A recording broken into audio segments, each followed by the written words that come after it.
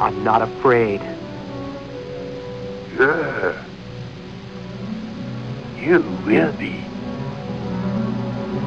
You will be.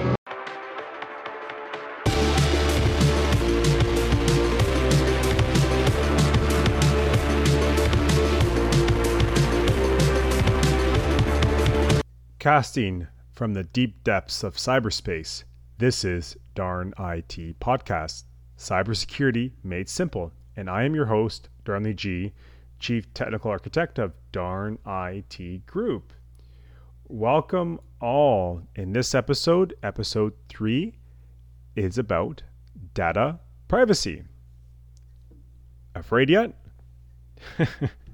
You should not be.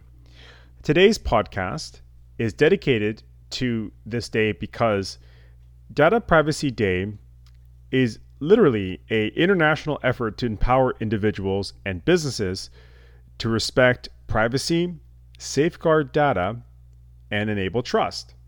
Now, this happens at the 28th of January every single year. Now, let me make this clear. Just because this day happens once a year doesn't mean you have to focus on security one day a year. It's just not going to happen. And that's something that I really want to highlight today, because this isn't just a day to just reflect on it, hum and haw, say, okay, that's nice, but I'm going to go on my day and not think anything else of it for the rest of the day. That's not the point of this. The point of this is to illustrate and highlight the key things in terms of why you need to focus on your privacy. Because in the 21st century, in 2020, I'm sure you all have already heard something in the media, a friend, colleague, business owner, speaking about privacy and data. And in Canada, we have this emphasis more on keeping everything secure, tightly knit, and focused when it comes to privacy. Now, as you're aware, not everyone's great at keeping the doors shut and the deadbolt locked.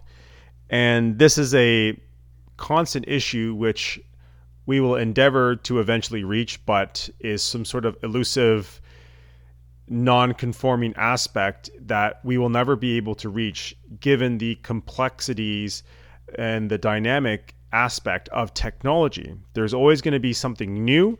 There's always going to be something great, but it will inherit some sort of privacy issues in some point in time. And either that be a technological issue or a human issue. It's more of that tit for tat issue that we will endure for the rest of our lives when technology is involved. And I don't fully believe that we will ever get to a point where we will be fully secure.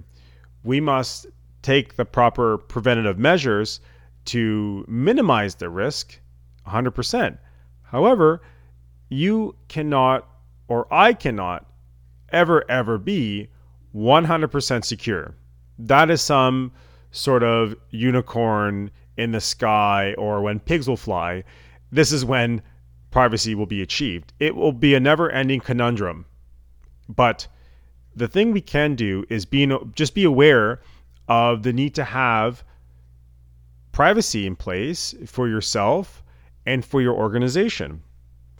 Now, like I said, this isn't just one day to just reflect on it and then by tomorrow you're going to forget about it. No, the point is to be able to understand why you need to have privacy in your life. Now, I'm not just speaking directly to businesses, which I am, but at the same time, we are all consumers as business owners, leaders, colleagues, spouses, individuals, whatever we are.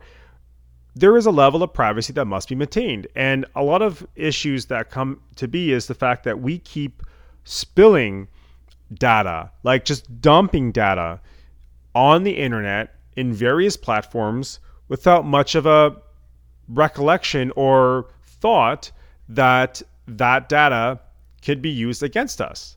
So if you just think about all the businesses that you interact with every single day that collect your information, take pictures of you, ask you some questions, so those sort of things really hammer down the necessity of having a day like today to focus on your data privacy.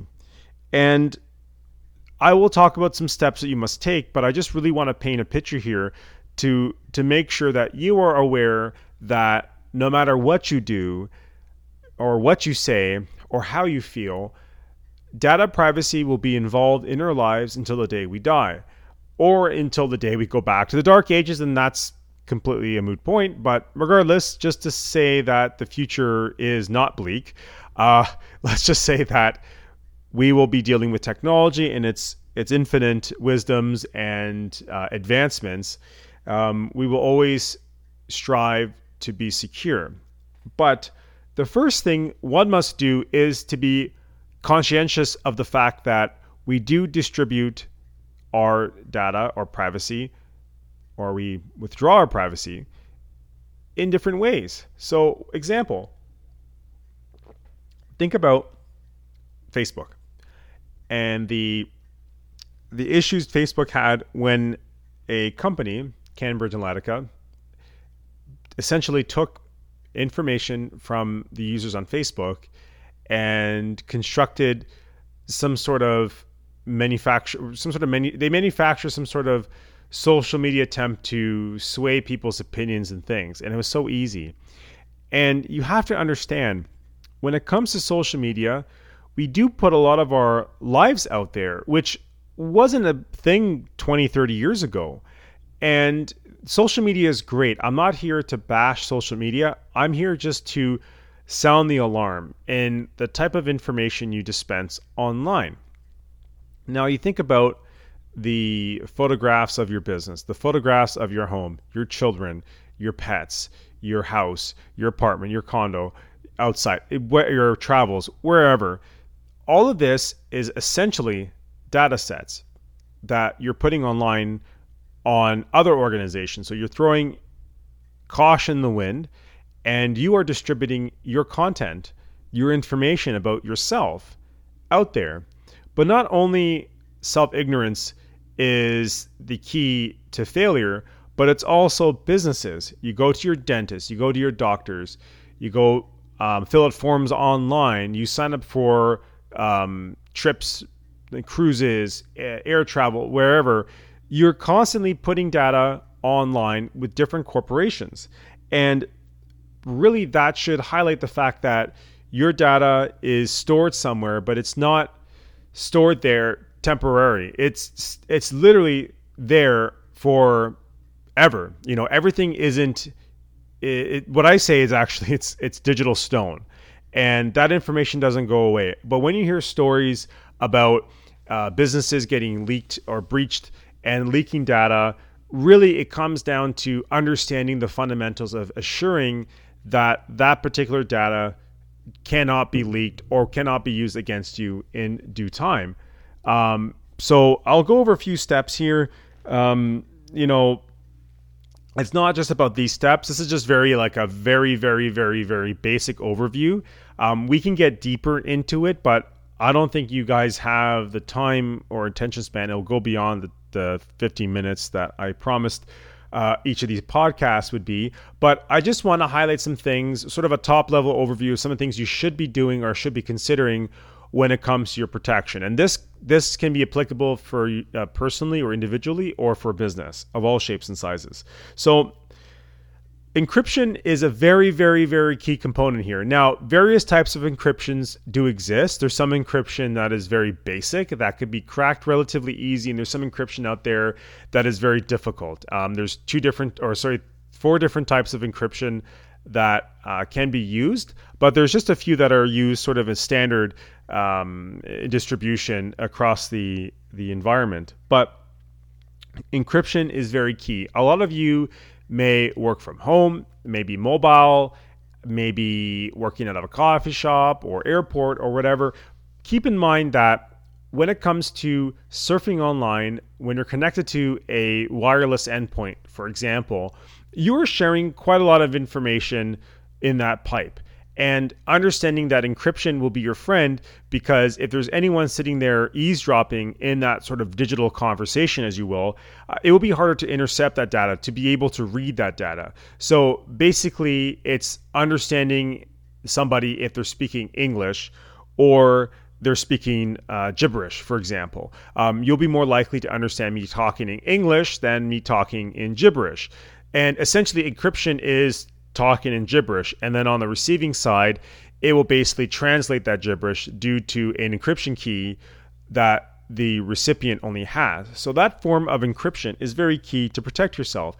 And that's a lot of the things that I talk about in a lot of my speeches, is the fact that you must have encryption, especially when you're operating in environments that you're not aware of. It's like going to a hospital and putting your finger in everyone's mouth, in every bed, in every room. It doesn't mean you're going to get infected right away, but it's a matter of time. Now, that's a very crude analogy, but it just highlights the fact that you can connect to a Starbucks Wi-Fi or a Tim Hortons Wi-Fi. It doesn't necessarily mean someone's sitting there accessing your data, but you can never be too sure, and ignorance is bliss. So you may not realize that someone may have a packet sniffer on that network looking at what you're searching, banking, etc. So really, it's just safe to not assume that everything is okay. Really, that assumption will be safe sort of on your own network if it's secured properly. There are several key principles that I can share, but I'll just go over a few of the ones that really would hit home. I talked about this a bit earlier in this podcast, but in terms of oversharing your information is a big no-no. Things like giving businesses the data, like posting things on social media. You have to sit and consider the detriment of sharing that information. Is it necessary for you to share photos of your home? Is it necessary for you to share photos of your office? Is it necessary for you to share pictures or personal pictures, or vacation pictures, stuff like that? Because really, when you overshare a lot of information, what criminals could possibly do is collect your life story. It could be used against you. It could be against your friends. It could be used against your loved ones, your children, etc. All these things come full circle because you're not being aware of the information you're dispensing online. And this is something that I really hit home with the younger generation, because they have technology in their hands. They don't realize that oversharing aspect can and will be used against them either in their life now or when they get older. So just be cognizant on the information you give away for your data. If you're using an email address, for example, I would recommend creating a free email address for, let's say, your dentist or your doctors, for example. You use a separate email address with that. You just don't use your business email, or don't use one email for everything. It's just ludicrous to understand that if, let's say, that medical office that's been breached, which I can tell you from experience has happened, and that one email address is basically the lifeblood of some individual, and essentially they get attacked because they only have that one email address being used on different platforms. So criminals would use that against you, especially if you use a very simplified password, which I'll get into in a moment. Another big key thing, especially when we're transitioning to the mobile world, we have a lot of devices that are interconnected to our lives, like our cell phones, tablets, portable units. Really, they're on us literally 24/7. We sleep with the devices.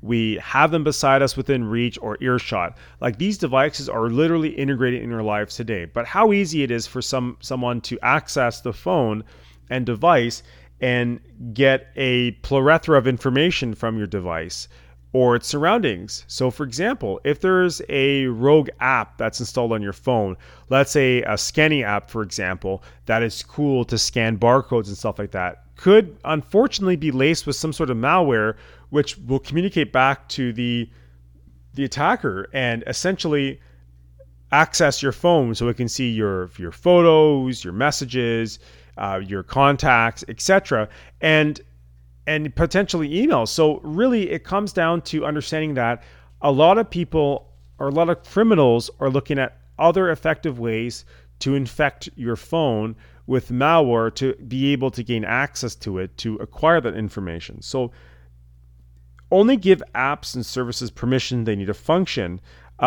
So if you see your phone popping up and asking you to access your contacts, and let's say it's that scanning app, you really have to understand that that app doesn't necessarily need to access your contacts in order for it to work. It needs access to the internet, and that's it, right? It doesn't need access to your microphone. It doesn't need access to your contacts.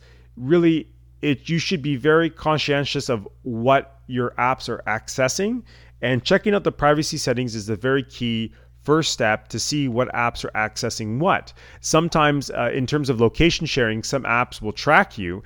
They will collect that information and send it back to their provider. So they basically get a information about you, about where you travel, how far you go, where you go to travel, what spots you visit, etc. And location sharing is a very key thing, a breach in privacy, because that's where apps can actually look at where you are, when you go, how you go, your habits, etc. This is all information that can and will be used against you at some point in time. So just check your privacy settings. Very, very important. Your logins. A lot of you are guilty for this, and I don't want to hear that you're not, but I know we've all been guilty of this. I myself was included back in the day when I had multiple passwords I had one password for multiple logins. The very key thing here is to not do that. I know that there is a lot of things that you log into and a lot of things that you have to remember, but password managers is probably the best bet in terms of remembering all these passwords to your accounts. You must have a strong password. So don't name it after your child, your dog, your aunt, your uncle, your father, mother, brother, sister, whoever. It has to be a strong password.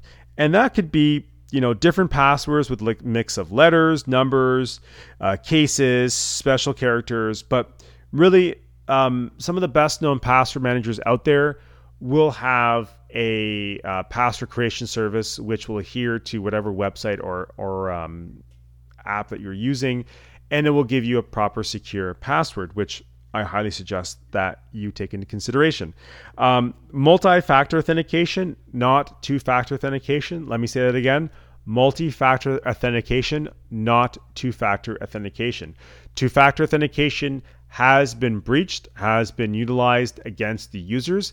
So keeping a multi-factor authentication tool in hand. So if you look at those, some of you may have those bank keys that have 6 digits through RSA that will rotate after a few minutes. Some apps will support that, but also having a hardware encryption key, which you can use or hold, like basically it's like a little piece of plastic that has accessibility to your account. So let's say your Google or Microsoft account, for example. This hardware authentication token key will enable you to access your files, access your account, which has the encryption tool built in. It's like a key to your house or the key to your car. It is essentially, metaphorically speaking, cut to that particular device. So when you set it up on your account, only you who has that authentication key can access that account. So even though your password may be leaked, they must have that key in their possession in order to unlock your account. Otherwise, it's a moot point. So multi-factor authentication is king nowadays. Two-factor authentication, in my opinion, is good to have, better than nothing at all. But keep in mind, if you can take the next step into multi-factor, I highly suggest that. You may be paranoid, but in the event that your account gets breached, at least you have that ease of mind that the hacker must know that rotating key or must have the physical key in order to access your account. So really keep that in mind. And lastly, never, ever, ever save your passwords in your browsers. In case something happens to your device or your device gets breached, it's good to have that not present on your device. Now, just to wrap this up, I'm going to quickly touch on PIPEDA, especially here in Canada. PIPEDA is a Personal Information Protection and Electronic Documents Act. That is a mouthful. But This act basically applies to private sectors across Canada that collect, use, or disclose personal information during commercial activity. So that essentially means that any business who is collecting information, such as like your name, age, ID numbers, income, ethnic origin, blood type, opinions, evaluations, comments, social status, employee files, credit records, loan records, medical records, or intentions, etc., could possibly affect you in the event of a breach. So a lot of companies and organizations in Canada, and depending on the province you're in, must adhere to PIPEDA. Now, there's other laws out there in the US that exist. I won't touch on them, but for Canada, this is a overreaching, as you will, privacy law, which is great, but we're really modeling off a GDPR in Europe, which I personally think is a better privacy law. But as in Canada, we are moving our way pretty well into that category of privacy. So really, I honestly think that's the next direction for future for privacy. So I hope you're not scared. Just keep in mind that a lot of this comes down to understanding and taking the right measures in order to protect yourself, your family, and most importantly, your business when it comes to storing or distributing data to different organizations or different applications. Thank you for listening to Darn IT Podcast with Darnley G. If you like our show and want to know more, like or subscribe, or please leave a review. Remember, look both ways before crossing the information superhighway. Safe computing, everyone. Bye.